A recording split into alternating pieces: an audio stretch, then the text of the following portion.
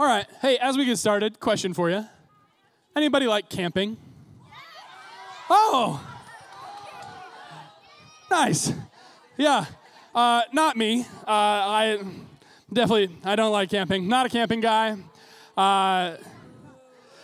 If I'm gonna camp, I need a cabin, not a tent. I need running water. I need actual bathrooms. Like I could go glamping, but I don't want to go actual camping. Not my idea of a good time. I was made for the suburbs, y'all. I was made for the suburbs, not for the wilderness. I was not made for the wilderness. So, can I tell you guys about my most intense wilderness experience? Okay, so story time. In college, I lived in Jerusalem for a semester. I was studying abroad. And I did, yes, it's actually true. And one of my classes while I was studying abroad, we took a field trip to Jordan. And if you're not super familiar with your Middle Eastern geography, you've got Israel right on the coast of the Mediterranean Sea. Then the Jordan River divides the modern country of Israel from the modern country of Jordan. And actually, a huge part of our Old Testament takes place not in Israel, but in Jordan, especially the part where the Israelites, right, the people of God, they've been enslaved in Egypt. They come out of slavery and they wander in the wilderness for 40 years, right? That part all takes place in Jordan. And so that's where we went. We went to a place that now is called Wadi Rum, and it's in southern Jordan near the Red Sea. We went into the wilderness. But the wilderness isn't like the wilderness that you're probably picturing. Like, if you're picturing in your brain, like, giant trees, big forest, like, grizzly bears, like, nope, that's Alaska. When the Bible talks about the wilderness, think more desert. Think camels. Think snakes. Think scorpions. So these are pictures that I took of Wadi Rum in southern Jordan where we were. And you might notice, like, this place kind of looks like the planet Mars, like the red sand, the rock formations. And actually, fun fact, movies like The Martian and Dune, they filmed them here in Wadi Rum. Actually, I've got a picture of me doing the Matt Damon thing. Look at. I know. It like literally is Mars, right? How cool. Yes, exactly. Yep. The perspective is different, but what? I am him. Okay. Here's the point, y'all. Don't miss this. Here's the point. Don't miss this. Just like I went into the wilderness, away from the comforts of running water, bathrooms, and other amenities that I would prefer to have, so that I could learn, and specifically so I could learn what it was like for Israel to wander in the wilderness. I went out into the wilderness to learn. I believe that God also brings us into the wilderness so that we can learn more about him, so that he can teach us things about who he is. So we're going to step into a brand new series starting this week called Wild. The series is called Wild. Over these next few weeks, we're going to talk about just what we find when we follow Jesus out into the wild. There's a ton of different wilderness stories in the scriptures, and as we go through different stories of what it's like to be in the wilderness, we're going to see that in the wilderness we face temptation, we face trials. We're going to see that we encounter restoration, that we receive instruction, and it's actually in the wilderness too that we move from death into real life. And so I believe that without an identity secure in Christ, wilderness seasons in your life will hurt. That's why actually our first series this year was all about identity. Like we spent weeks just talking about what does it mean to have an identity rooted in Christ, because if you don't have that identity rooted in Christ, when you're in the wilderness, it's going to hurt. And these wilderness seasons in your life, they're inevitable. They're coming. Like you better be ready. It's not an if, it's a when. You're going to go through times in your life when the pressures of school and sports and social life are like crushing down on you, and it's going to feel like it's a wilderness season. You're going to go through seasons maybe where things are really financially tough for your family, and it's going to feel like a wilderness type of season. You're going to go through times in your life when like your mental health is a struggle, and it's going to feel like it's a wilderness season.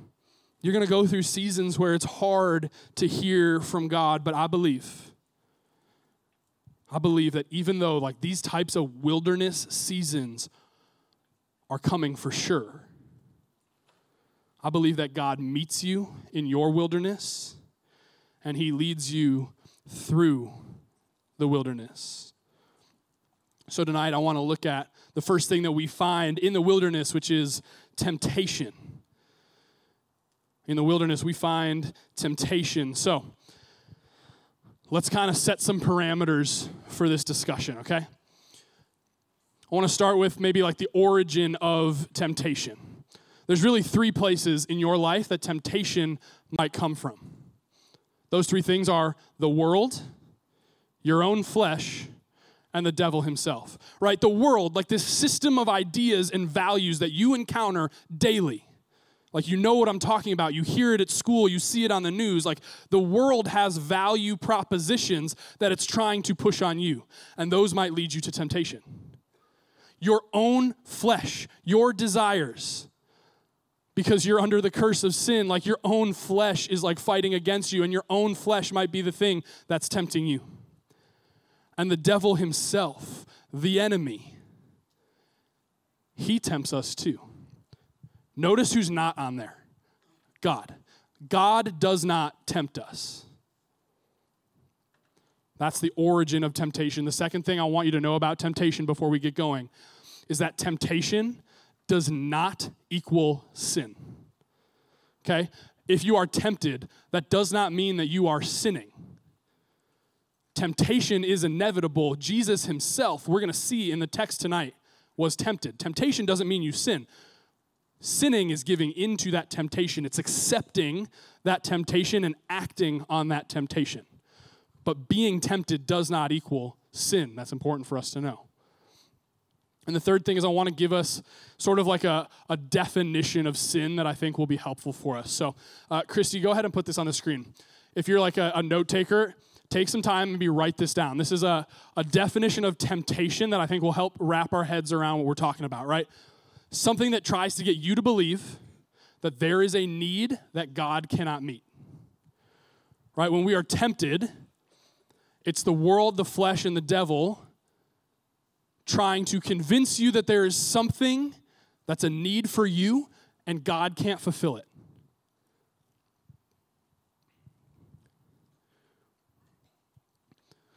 So that's kind of our three parameters as we start this conversation, right? The origins of temptation. It's coming from the world. It's coming from our flesh. It's coming from the devil himself. Temptation does not equal sin. And temptation is anything trying to convince you that you have a need that God is unable to meet.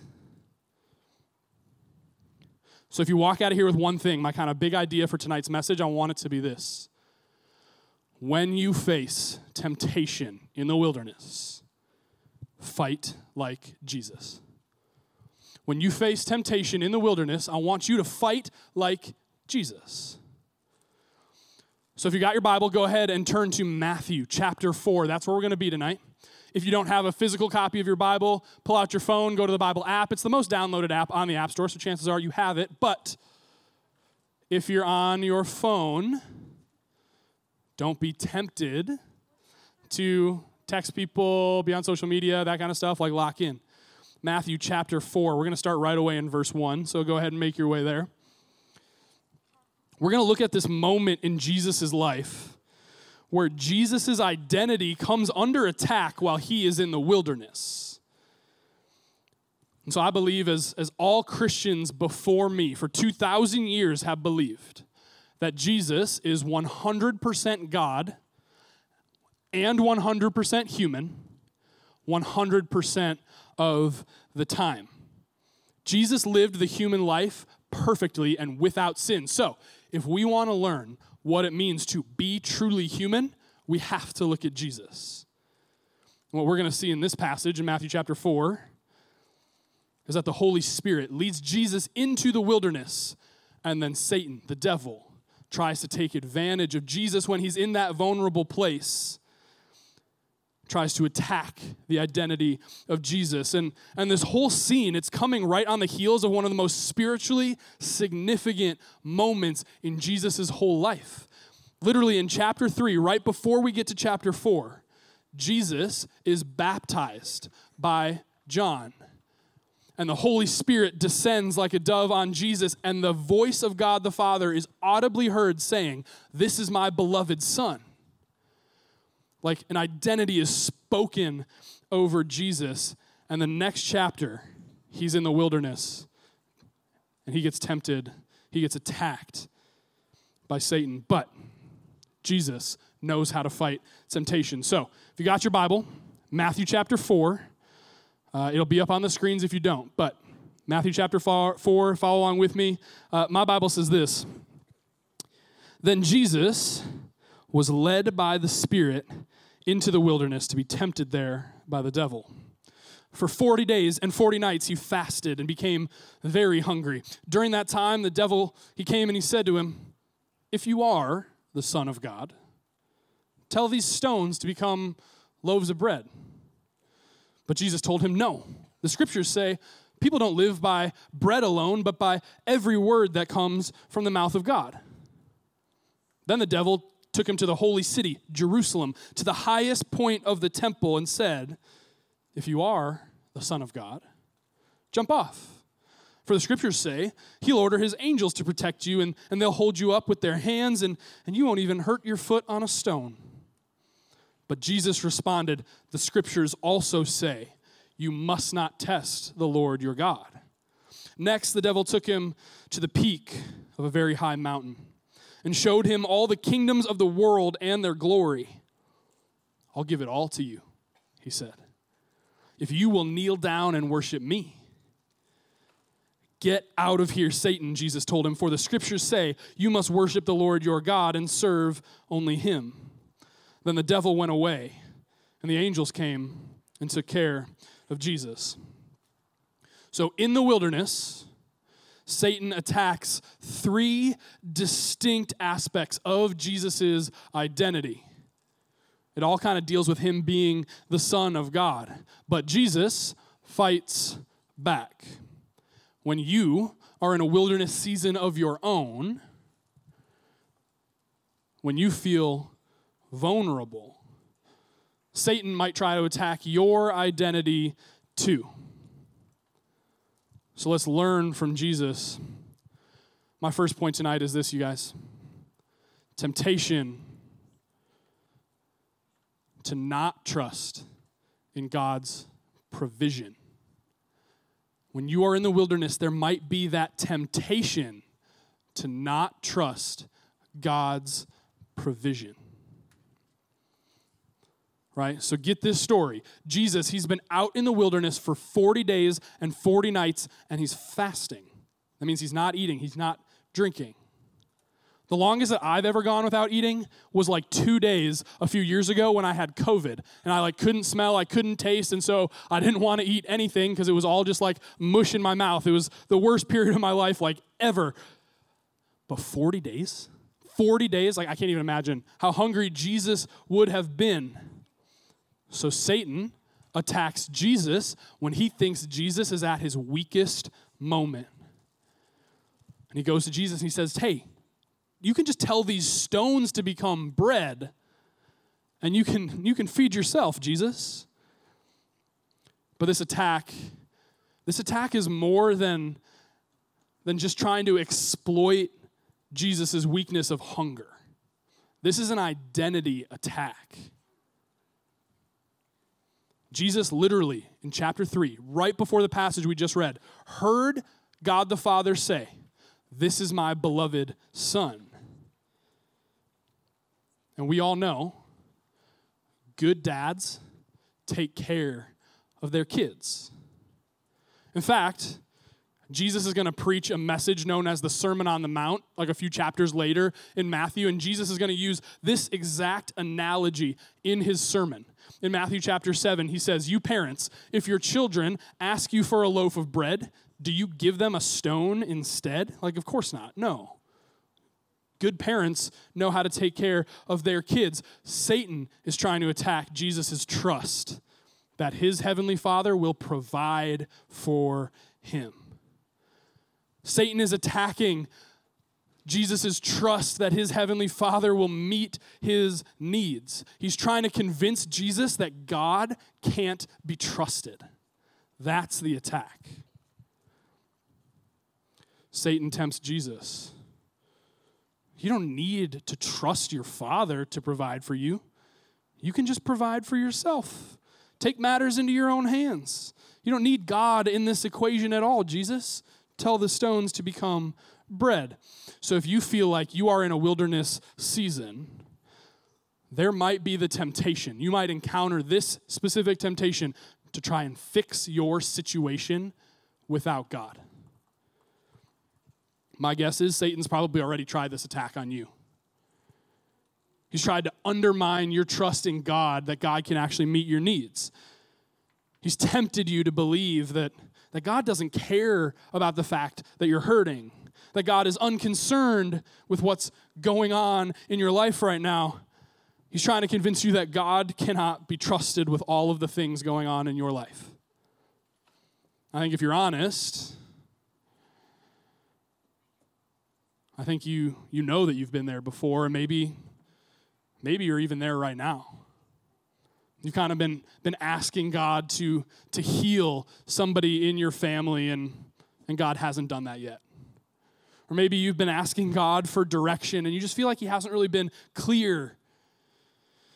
Maybe you've been asking God to restore a broken friendship, and that hasn't happened yet. The enemy, he's just whispering lies to you that because God hasn't done X, Y, or Z, then God doesn't care about you. So what can you do about it? Jesus, when he was weak with hunger, been in the wilderness for 40 days, he fights back against temptation. And he quotes from the book of Deuteronomy, from the Bible. He actually quotes Deuteronomy chapter 8, verse 3. "Yes, he humbled you by letting you go hungry and then feeding you with manna, a food previously unknown to you and your ancestors. He did it to teach you that people do not live by bread alone. Rather, we live by every word that comes from the mouth of God."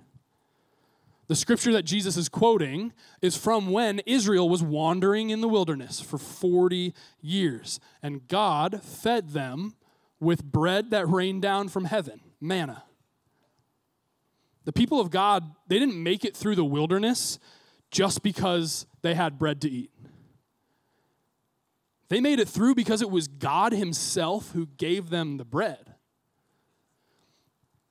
They made it through because God came through. Right? The people of God made it through because God came through. And it's that example that Jesus, he gives you tonight. When Satan threatens your trust in God's provision, when he tempts you to distrust God, fight back by quoting scripture. Fight back by remembering all the times that God has come through for you. Maybe there's times when God has come through for your family and your family's history. Remember that. Meditate on the word. In the wilderness, Jesus was tempted to not trust in God's provision. The second temptation that Satan tries is to try and convince Jesus that he can't trust in God's protection. So that's point number 2 if you're a note taker. Temptation to not believe in God's protection. It's almost like Satan takes the first temptation and flips it in on itself, like inverts it. At first, Satan's attack on the identity of Jesus is trying to get him to believe that God doesn't care about him.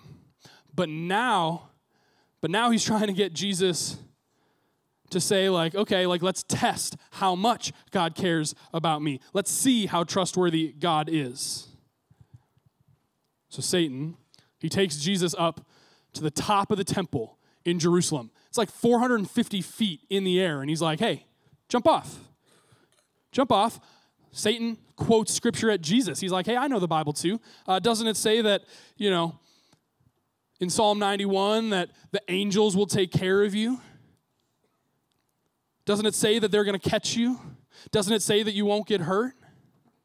Satan, he's actually misquoting Psalm 91. So let's understand what Satan's trying to do here. If the first attack is trying to undermine Jesus' trust in God's provision, the second attack is trying to get Jesus to test God's protection, to force God to prove himself. And when you're in the wilderness, you might be tempted to force God into proving himself. But here's the deal, y'all. God will not be manipulated by anybody. Even someone who has an identity rooted in Jesus, someone who's committed to following Christ, like, you don't get to manipulate God. Imagine if I said, like, God, like, I'm a pastor, therefore you have to do this for me. That's not how this works. If you run around with toxic people, getting into difficult situations, threatening situations, if you deliberately put yourself into harm's way and just think like, oh, I'm a Christian, God's going to bail me out, I think you're going to suffer. I think it's going to hurt. God can't be forced into performing for you.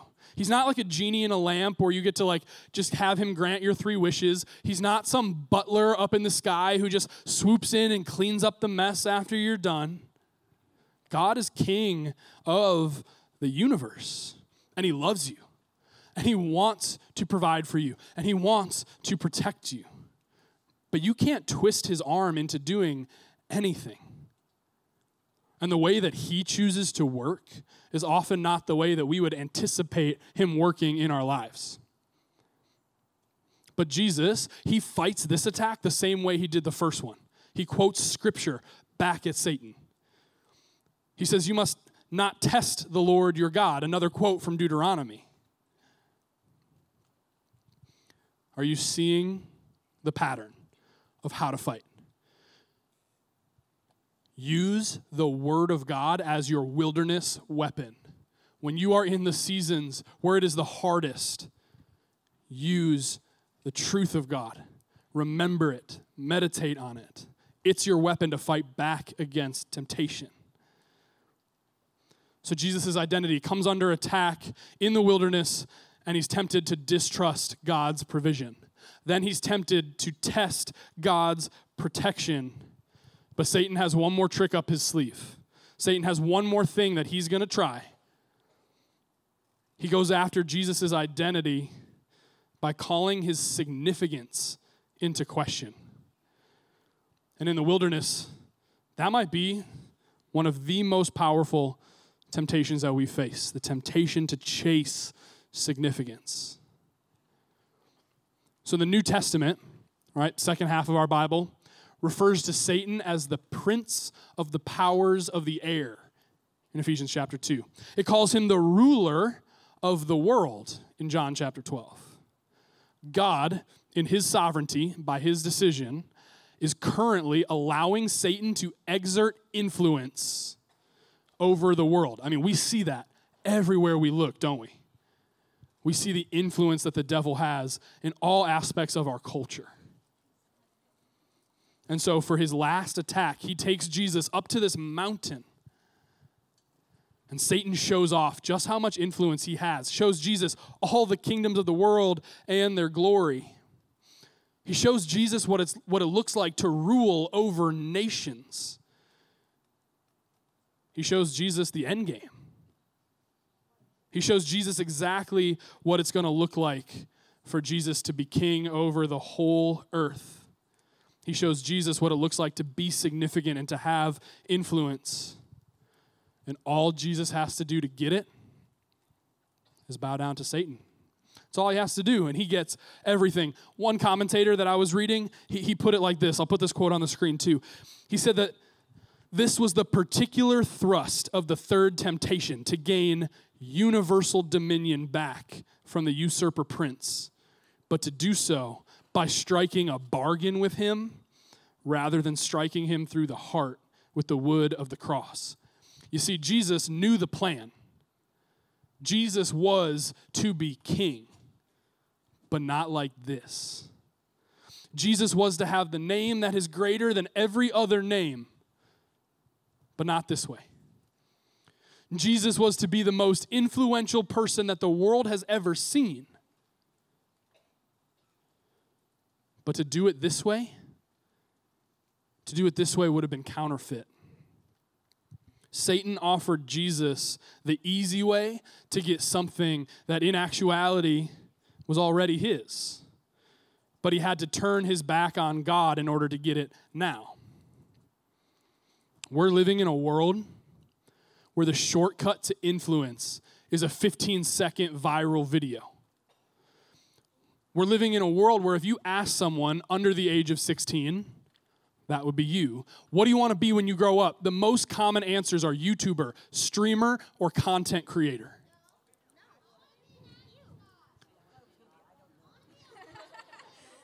We're living in a world, you guys, where everybody thinks, we're living in a world where everybody thinks if I can just get someone to notice me, then I will be significant, then I will matter. Friends, here's the truth. You need to matter. It's actually coded in your DNA as a human being. One of your core needs is to matter. The problem comes when we try to have our needs met in a way that is outside of the way that God has designed our needs to be met. The problem comes when we try to outpace God's timing. That's what sin is. It's rebellion. Look at what Peter says in 1 Peter chapter 5. He says, "Humble yourselves under the mighty power of God, and at the right time, he will lift you up in honor." Jesus responds to this last identity attack the same way that he did the 2 times before. He turns again to the book of Deuteronomy, and he tells Satan in no uncertain terms that he will only worship God. And he will wait for the God-appointed time to win the victory over sin and death forever. If you want influence, if you want to be significant, if you want to matter, be like Jesus and do what Jesus did. Instead of bowing down to the enemy and giving into the world and its value systems, Jesus stood on the truth. You should stand on God's truth. Instead of taking a shortcut to status, Jesus took the long road of faithfulness. Be faithful to God over a long period of time. Instead of seizing counterfeit power, Jesus became the servant who suffered for us. Serve other people. That's the example that Jesus gives for us. One of my favorite verses in all of Scripture is found in Hebrews chapter 4. This verse 15, it says, "We don't have a high priest who's unable to sympathize with our weaknesses.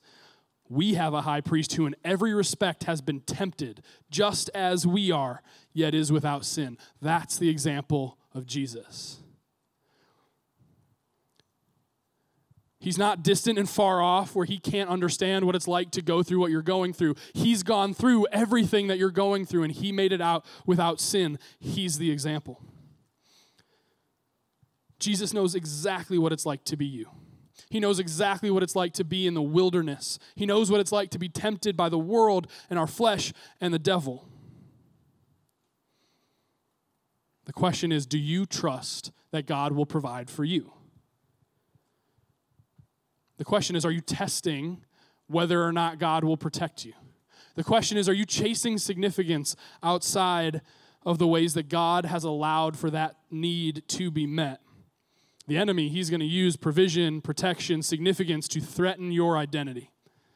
But remember, the big idea from tonight, when you face temptation, when you're in a wilderness season and you're being tempted, fight like Jesus.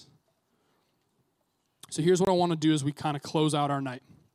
I've got some note cards up here. And there might be something that you are currently feeling tempted by, a struggle that you're experiencing. Whole number of different things. Maybe you're tempted to lie to make yourself look better. Maybe you're tempted to vape or to drink because there's people around you doing it. Maybe you're tempted to be a people pleaser. Maybe you're tempted to be afraid of what's coming in the future. All kinds of things that may or may not be a temptation for you. So I'm going to put them on the screen. There's kind of a list of them, right?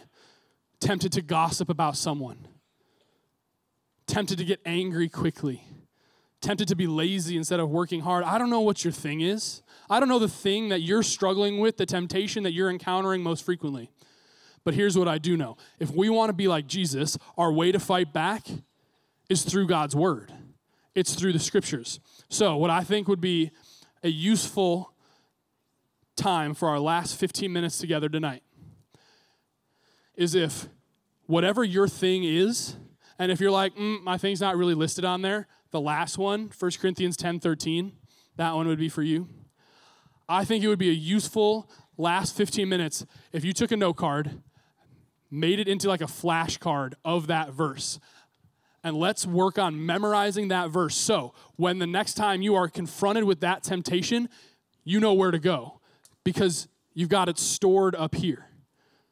Like I want everyone to have like, boom, scripture recalled right away when you face temptation because that's the example that Jesus sets for us. Does that make sense? So I've got note cards. We've got pens in the room. Maybe you brought a pen with you. But I think you should grab a note card, grab a Bible, and you can do this in groups. That's okay too. And make a flashcard. Like on one side of the flashcard, write the verse reference. Write Romans 12:2. And then on the other side of the note card, write out the verse. And then start quizzing yourself and quizzing your friends. And try to leave here tonight with one verse memorized so that when you fight temptation, you know where to go. Does that make sense? Okay, Mercy, you want to help me distribute note cards?